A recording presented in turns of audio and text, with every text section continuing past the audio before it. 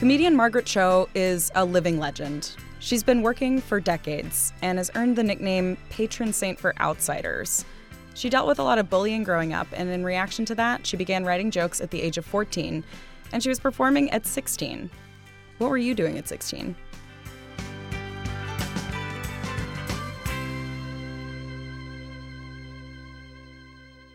Apart from being a comedy genius, Margaret Cho has been incredibly active in anti-racism and anti-bullying campaigns, and has been an advocate for homeless and gay rights. She has been recognized by countless organizations for her efforts, including the ACLU, GLAAD, and the National Organization for Women. She's been the star of a network sitcom, performed sold-out performances of stand-up, and has toured the country with her groundbreaking off-Broadway one-woman show, I'm the One That I Want. She's been nominated for 3 Grammy Awards and an Emmy Award, and most recently she released American Myth, an album of music that Cho describes as her, quote, glamorous and glittering tribute to family, comedy, anger, fame, gayness, grief, fat pride, love, and hate. Which, if that doesn't get you interested, I truly don't know what will. American Masters executive producer Michael Cantor was lucky enough to have a full-on sit-down interview with Margaret Cho, and I'm so jealous I could just scream. So this is so great. We're in L.A. We're with Margaret Cho, and you grew up in San Francisco. You've worked a lot in New York. Is L.A. now your home? Yeah. I've been in Los Angeles since 1991. I've lived in New York for brief periods, but never a permanent New Yorker. I've always worked there for several months doing a show and then left. So my permanent residence is in Los Angeles. I've been in this particular neighborhood for quite a long time. I'm a real Angelino and a real Hollywood person, so I love it. Now, this season of the American Masters podcast is about revolutionary writing. And so I want to take you back to when you first started to write, like your first joke. Do you remember either the first joke you wrote or performed, and does that stick with you? Well, when I started comedy when I was 14, and so this was in the 80s in San Francisco, and there was a lot of comedians doing jokes about Asian drivers. So I'd go on after all this stuff, and then I would say, my name is Margaret Cho, and I drive very well. And that was like my opening joke. And then, but that sort of set up like exactly what I would be talking about for the rest of my career, really, is talking about this moment of, hey, racism exists, and how do we exist within it? How do we fight it by talking about it? And it's a theme that I come back to time and time again.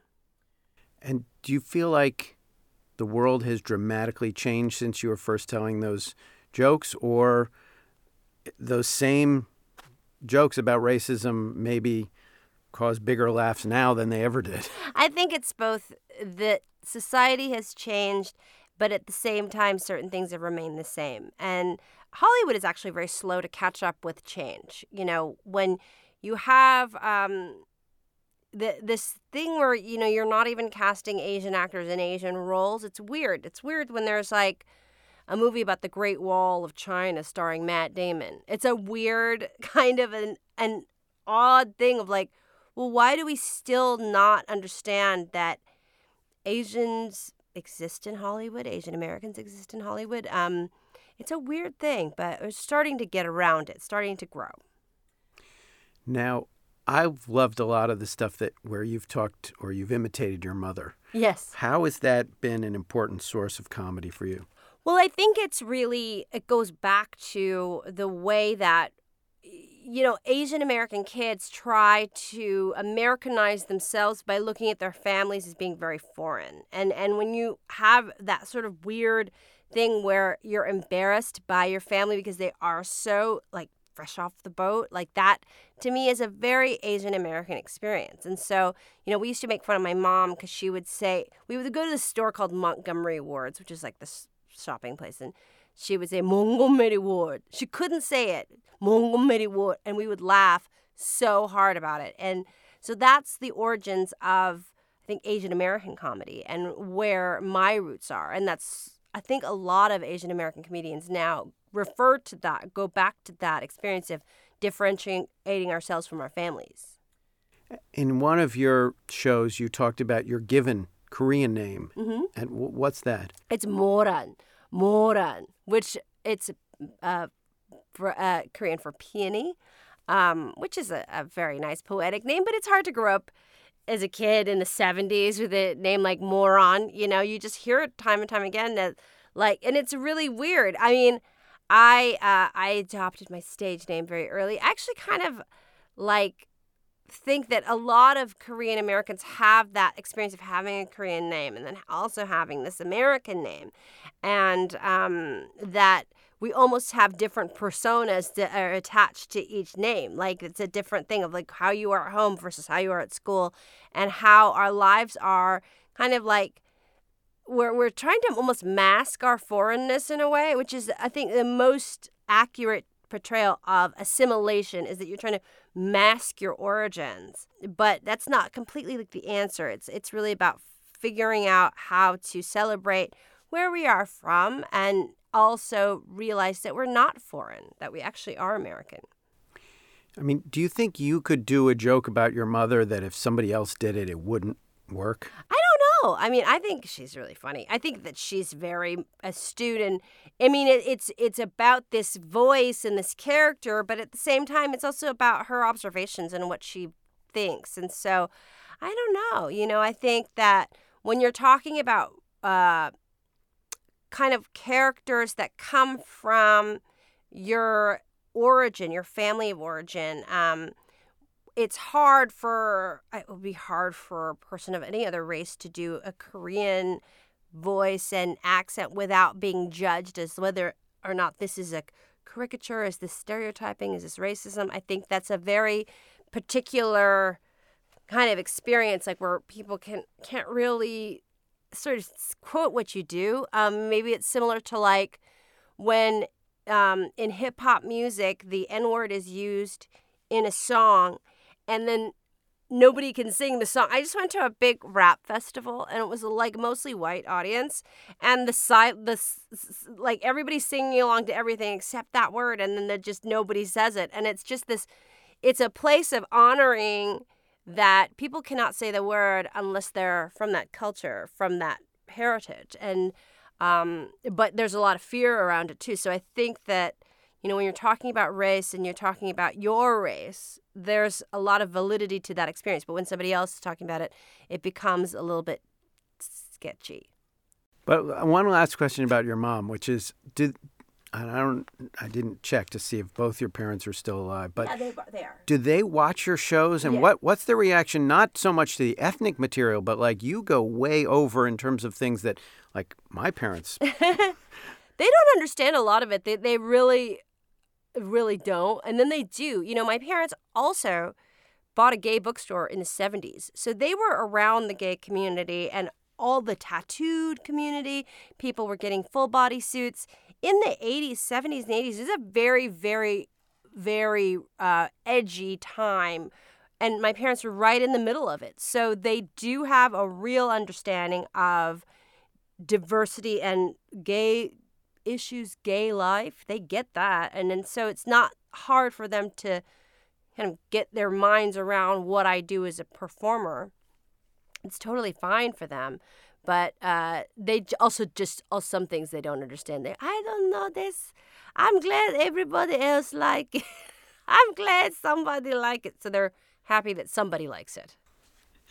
And you felt somehow an outsider in that San Francisco community growing up, right? Like you have jokes about how your mom would put fish in as snacks. Yeah, that's growing up. I mean, that's, when you're growing up and all the kids have Twinkies and Coke wrapped in foil, like a Coca-Cola wrapped in tin foil, or like whatever they're bringing to school. And then I have like dried squid. It's so embarrassing. Like, you really don't, when you're a kid, you don't want to be different from your peers. You want to be the same. And it's not that my peers were all white. They weren't. It was very diverse, but we were so Asian. Like, we were so fresh off the boat in that regard. And their food, which I guess nobody really liked it until Anthony Bourdain said it was okay. It's weird how culturally food can be embarrassing. And then you go back and you go, well, actually, it's pretty gourmet and really exciting, and that's what our food culture is now, is all about these flavors. And yet then it was just appalling. It was so embarrassing. Here's the big question I pose to everyone for this season, which is, why do you write? Why is that? I know you also sing and you act, but you could just make a living acting. And what is it about? What does writing do for you? Well, writing is really important, and it's something that is always happening and always growing. If you're a stand-up comedian, you're always writing in your mind. Whatever it is, there's something to talk about, and there's something to remember. And, if you perform a lot, as I do, you have a lot of chances to get those ideas out there. Also, nowadays, everything's shifting and growing so crazily, especially in the Trump administration and all that stuff. There's a place to talk about all of this change. This season's about revolutionary writing. One of your albums and tours and so on was called Revolution. What was the thinking behind that one? There's always this kind of need to talk about power and talk about politics and look at it from a very revolutionary standpoint. I think when you're talking about the body and weight and feminism and racism and all of these identities that we get locked into, there's so much of a need for a kind of a manifesto, of a kind of an uprising. And I love the imagery of revolution. I love the idea of it. So for me, like all of that stuff, like politics and comedy go hand in hand. And now more than ever, I think it's really necessary. I mean, it's terrible when you're like looking back fondly at the Bush administration and going, maybe it wasn't so bad after all. Like George W. Bush is like that hideous ex that doesn't seem so bad compared to your current situation. So, it's like I was always very critical of politics and politicians, and now I'm like, I almost have no words. Like, I'm almost like, how could we have realized that or thought that this was coming? And it's very strange. Well, do you think as a comic writer you can step over the line? Like, I'm thinking about, Kathy Griffin. And, oh, yeah. And in terms of your own work, has there ever been stuff that you put out there and you're like, maybe I should have dialed that back a little? Oh, all the time. And I think that's what you want to do is you really want to just keep on testing and trying to go farther and always failing. It's really part of comedy. And that whole thing with Kathy was about holding his decapitated head, which I felt like it was just a TBT French Revolution. It was just a hashtag John the Baptist moment. It's like something that startling imagery, which is really from the Bible, that we get all of this sort of like bloody stuff and people don't think of the origin story about it. But I love it when Kathy gets fired from anything because I'm next in line for whatever job that is. I always get her sloppy seconds. And I can't wait to host New Year's Eve on CNN with Anderson Cooper. I'm really excited. But she's a good friend of mine, and I think that she's really always on the cutting edge and always out there, and it's amazing. I mean, I'm always in awe of her and what she's able to do. But, we've got to just do what we can. I think it's got to be funny because we might die. It's like a very serious situation. Like, he may blow up the whole planet. So we'll see. Sitcom writing is sort of another classic American thing, and you were a pioneer in that field. Tell us about your experience in the early 90s doing a sitcom. It was crazy. It was so crazy because the television was a totally different thing then because you had 4 networks and Fox had just started. So it was very, like, the programming was such a big deal. Like, when you had a TV show on one of the networks, it was huge. Like, it was really this huge entity that was beyond anything that I could even compare to what's happening now. Because now, like, even like the 3 networks, it's like when there's something on, nobody really cares. Actually, they're dwarfed by giants like, all of these online streaming formats and stuff. So it's not the same. But then it was a very, very big deal. And doing this Asian American show, then it was so hard to get the networks and everybody to understand that the audience for the show wasn't going to exclusively be Asian Americans. That was their fault. Like their thinking was this is only going to appeal to this particular community, when in truth, all of the people who watch television don't share the same ethnicity of the people that are on the show. So it's like this weird thing that they kind of thought so narrow-mindedly about all of it. But, you know, it was a hard show to do. I'm glad I experienced it. It certainly created a legacy. And now we have shows like Fresh Off the Boat, which are incredibly successful. And it's exciting to me because this is my heritage, and this is what I have given to television. So I'm very proud of that. And you were part of Dr. Ken, right? Yes, I was his sister.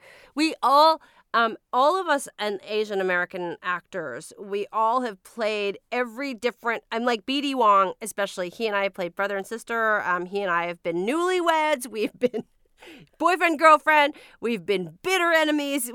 We've been everything, and I love that. That's great. I loved your joke about what you were called by the creator of Fresh Off the Boat. He wanted to talk to me because I was the only person in the world who understood what it was like to create an Asian American family show with ABC. So he called me. He's like, Chobi-Wan Kenobi, you're my only hope. And so we talked about it. And, you know, like the network didn't want to call the show Fresh Off the Boat because they thought it was racist. And we love it when white people tell us what's racist. It's just really cute.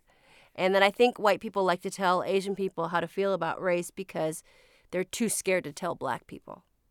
So this is a big statement about race, because race is always brought up, but only in a situation where we're talking about black and white. But there is a much larger topic when we're talking about race. It feels like, you know, in the last couple of weeks, Jerry Lewis died, Shelley Berman died, sort of this generation of older Jewish guys who pioneered stand-up and so on. You're at the center of the world now. How does it feel in terms of diversity? It feels good. I mean, I think that there is a lot of diversity. I have a lot of great respect for all of those comedians. You know, I was kind of around the Friars Club in the late 80s and early 90s, and so you could never park in Milton Berle's parking space. He had a very special parking space right in front, and I think that they still keep it out there, like to honor him. But all of that history of comedy is very important. But now we have such a diverse kind of like way of looking at the world, and comedians like Wanda Sykes, who's a very good friend of mine, and all of these different voices out there, which are so important and so vital. And I'm really proud to be part of that. What do you think of when you think of your mentor, Joan Rivers? Well, I think about what she had always tried to impart to me was that they're always going to want you. They're always going to want your voice, that you're never going to be too old, that they will always need you in Hollywood. And in fact, when you get older, they'll need you more, because actresses they throw away. And that's very true from like, I look at my, the actresses that I kind of came up around, you know, people that were kind of getting everything, like Mira Sorvino, and she was sort of my nemesis, you know, because she was like, I had dated Quentin and then she had dated Quentin, and it was like this weird thing where she won the Academy Award and all this stuff, and now I'm like, where is she? Like, it's weird, like actresses that are incredibly talented, incredibly important for the time, suddenly are aged out of the system. It's odd, you know, and I think that Joan was always trying to make sure that I understood that would never happen to us, that we would always be able to work, that we would always be able to express ourselves, and that comedy was always going to be there. And I found that to be very true. What brought you guys together? Was there some moment of crisis or? We were in the 90s. This was such a long time ago. So she had come to see my show, and she had really loved it. And so I won an award, and she wanted to present it to me. So we had this event, and so we had dinner together, and she presented me with this award, and it was really great. And then she had just started her jewelry line for QVC, and she's like, I'll send you everything. just tell me where to send it. And I said, I actually don't wear jewelry. And then she turned her back to me and didn't speak to me again for 2 years. And then after she got over the fact that I didn't wear jewelry, we became friends. And she's great. I mean, she was so funny, and I miss her, I think, how strange, I was talking to Melissa about this, her daughter, Melissa Rivers, and it's been 3 years, and it still feels so weird. But she has an incredible legacy, and it's incredible to have known her and to know all of her stories and her experience and to have learned from it. So when it comes to writing, how do you get stuff to come out of you? Do you get high? Do you get talking to your phone? Do you go for a walk? What is it that... I think all of those things. I think getting high is a little bit, it's a little counterproductive. George Carlin always said, well, when I go punch something up, then that's the time. And I agree with that. I think that that's true. You want to think about things from different perspectives, but I also know that I always forget everything. So it's not the best thing for me, the best state of mind for me to remember or retain what I'm doing. But yeah, it is a little bit linked to physical activity. I like to ride my bike and kind of get out there and do that. That helps. Also, I love the fact that we all have phones, and that's a huge repository of material and jokes and ideas, and that's all there, whether it's voice memos or just writing things down. There's a lot of space there. I actually do write with paper, which is so weird, I know, but there's all sorts of ways, but you have to find a way to remember everything. You don't want anything to get away. So writing is always happening. It's always there. You've gotten all these amazing awards, the GLAAD Award, the Liberty Award, now ACLU. How do you go out now and sort of feel like you're making a difference? I don't know. You just kind of get out there and work and, and it's great to have all of these accolades. It's really incredible to receive them, and what a great honor. So great. I don't know. I think you just have to get out there and do it, especially now, there's a lot of Resist March was really big, and I did that with Chris Rock, which was really cool. The all of the women's marches, all that kind of stuff, that to me has been really profound. Just being also to the witness of how crazy it can get too. I was in the riots in Portland on the week of the election, and all of these people were so angry and out in the street and protesting, and the police were shooting beanbag guns into the crowd, and it was so crazy. So seeing it from all these different angles and also being able to participate with things like the Resist March, I think that's where there's a lot of making sense of what's going on. So you've imitated Kim Jong-il and Kim Jong-un. Yes. And you've done it to great effect. Do you feel like, Mel Brooks has pointed out that the only way to take Hitler down was with comedy and sarcasm. Yeah. Do you think there's a way right now to somehow diffuse this intense... I don't know. I think it's so crazy. I don't know why you would want to pick a fight with the most insane country like that. That's the weird part. But yeah, to be able to lampoon it, I think is really healing ultimately. But it's very strange. I don't know what's going to happen. But yeah, Mel Brooks is right. I think that's true. It's the only way to kind of get through it or make sense of it is to make fun of it. To take it down, you have to really laugh about it. And I think that's good. I just think that in the way that Melissa McCarthy sort of exploded as Sean Spicer last year, that they should bring you to SNL every weekend. I know. I would love it. That would be great. It would be awesome. Yeah. You are seriously inked. What does that mean to you? Why? Well, it's kind of my upbringing, because when I was growing up with my family, all of the people that work for my father were all getting very heavily tattooed. and they were getting full body suits from Ed Hardy, so I always knew that I would be tattooed. And I'd never anticipated that tattooing would explode in popularity the way that it has. I didn't realize that was possible, but that's sort of like, I think it's died down a little bit, but it's still a very kind of prevalent thing, and the way that we think about tattooed people is different.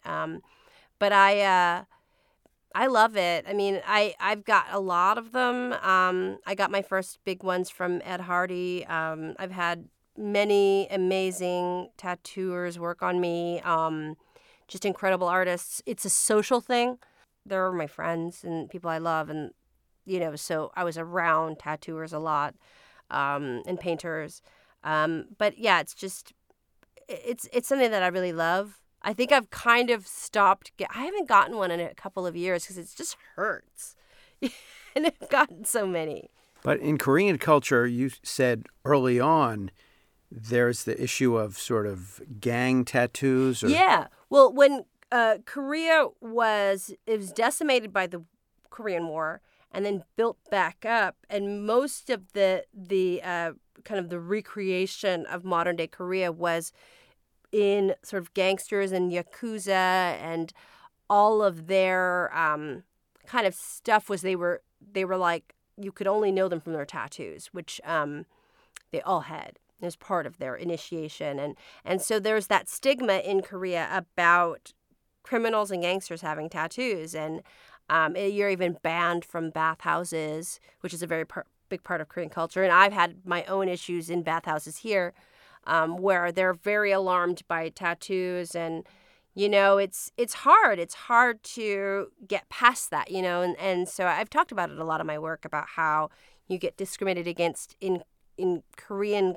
communities for having tattoos, but I think that's changing. I think it's really, really changing. And how did you come up with the ones on your knees? Oh, this is so stupid. It's I have Abraham Lincoln and George Washington on my knees from the $1 bill and the $5 bill. It's just as stupid. After like a certain point, you just get tattoos to be stupid, and that's definitely one of them. They're not finished. It's just dumb. You said it in one interview that eating disorders, that for you has been the source of substance abuse and so much of your work and so on. How do you turn that into something funny? I don't know. It takes a while. Like after you've been through it, you go, well, why was I so destructive over something that doesn't really even mean anything? Like, I think that as I've gotten older, that my issues around that have really dissipated. When I was younger, everything was about how thin I was and how thin I appeared, and dieting and everything. And now I'm like, I really don't care. Like, it's really just about feeling good. But so much of our image, especially in Hollywood for women, is tied up in how thin we are, and how this whole machine in Hollywood kind of propagates that. It's this vicious cycle, and so it's very hard to get out of. But I'm valuing my experience within it. I know I've had some pretty hard time kind of looking at my issues, and spending time away in places that I needed to figure out how to eat and how I'm going to live. And so now I'm at the other side of it, and I'm very happy that I lived through it. And, it's a deadly disorder. Anorexia and bulimia both are very destructive. And so it's good to be done. So what's your inspiration for your new writing, your new tour, your new work? Trying to make sense of Trump, trying to make sense of where we are as Asians in Hollywood. We're talking about race and whitewashing and all this kinds of stuff. Talking about all of my own past self-destruction and how to kind of look at life in a different way, whether that's kind of coming out of depression and coming out of darkness into someplace very light. And it, for me, it's a lot of stuff. It's my family and everything that I've experienced. And so it's another wave of material that I can't wait to share with people. It's very exciting. It feels like issues regarding immigration couldn't be more important right now. Yeah, it's really important. It's really what needs to happen. And we need to talk about race. And in an era where we have a president that's, kind of making excuses for neo-Nazis and David Duke. And it's like very crazy. Like, I don't understand why this is happening or why this sort of thinking is out there. But, we've got to talk about race. It's really important. You've also been a huge advocate for the gay and transgender communities. All these things are an important part of the political conversation right now. Yeah, and, I think with the victories that we've made and in terms of trans visibility and awareness and also gay marriage, which is a very, very big thing, this is a weird thing to have to, fight or we're going backwards, and I don't know why.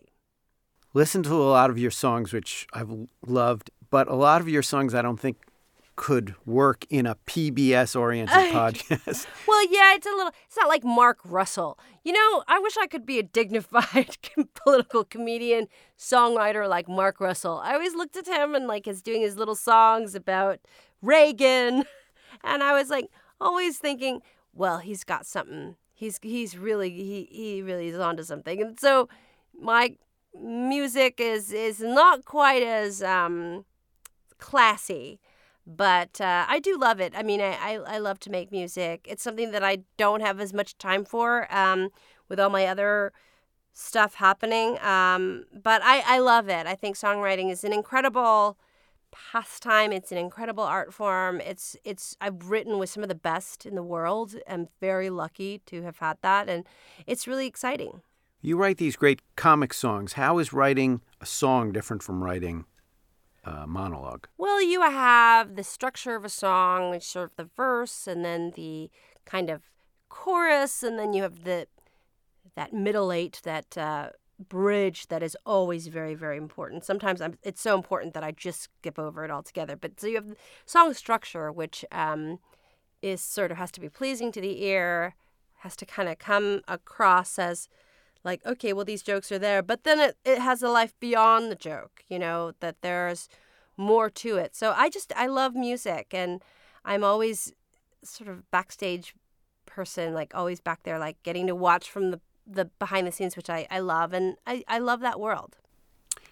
So we're doing this thing called Inspiring Woman PBS, where we're asking everybody to tell a quick story about some woman, could be a family member, could be someone you've worked with, anyone who's really inspired you. Is anybody spring to mind? Well, I'm really inspired by my mother, who left this very, very kind of rigid family structure where she was arranged to be married to this other guy, and then she decided to marry my dad instead, which was a big revolution. This is in the 60s, where they just didn't do that kind of stuff. And then coming to America with really nothing and creating this entire world for us, myself and my brother. And it's a great thing. And so I'm incredibly impressed. And that's way braver than anything that I could have done, to sort of blindly go against your family and kind of go and get married for love and to, be in this new world where you don't have everybody there from your past. You just have yourselves. This is incredibly self-reliant. They didn't have the internet in the 60s. They were way far away from even being able to talk on the phone to their relatives. It's a very, very, very crazy thing. So I'm very, very grateful for that. Well, this has been so amazing. Thank you so much for joining us. Thank you. Really appreciate it. That was Michael Cantor interviewing Margaret Cho. If you are currently in love with Margaret Cho, I completely get it. I feel the same way. You got to go see her comedy tour in select cities right now. It's called Fresh Off the Bloat. She's incredible. Go see her. For the American Masters podcast, I'm your host, Anna Drezen. Thanks, and we'll see you in 2 weeks.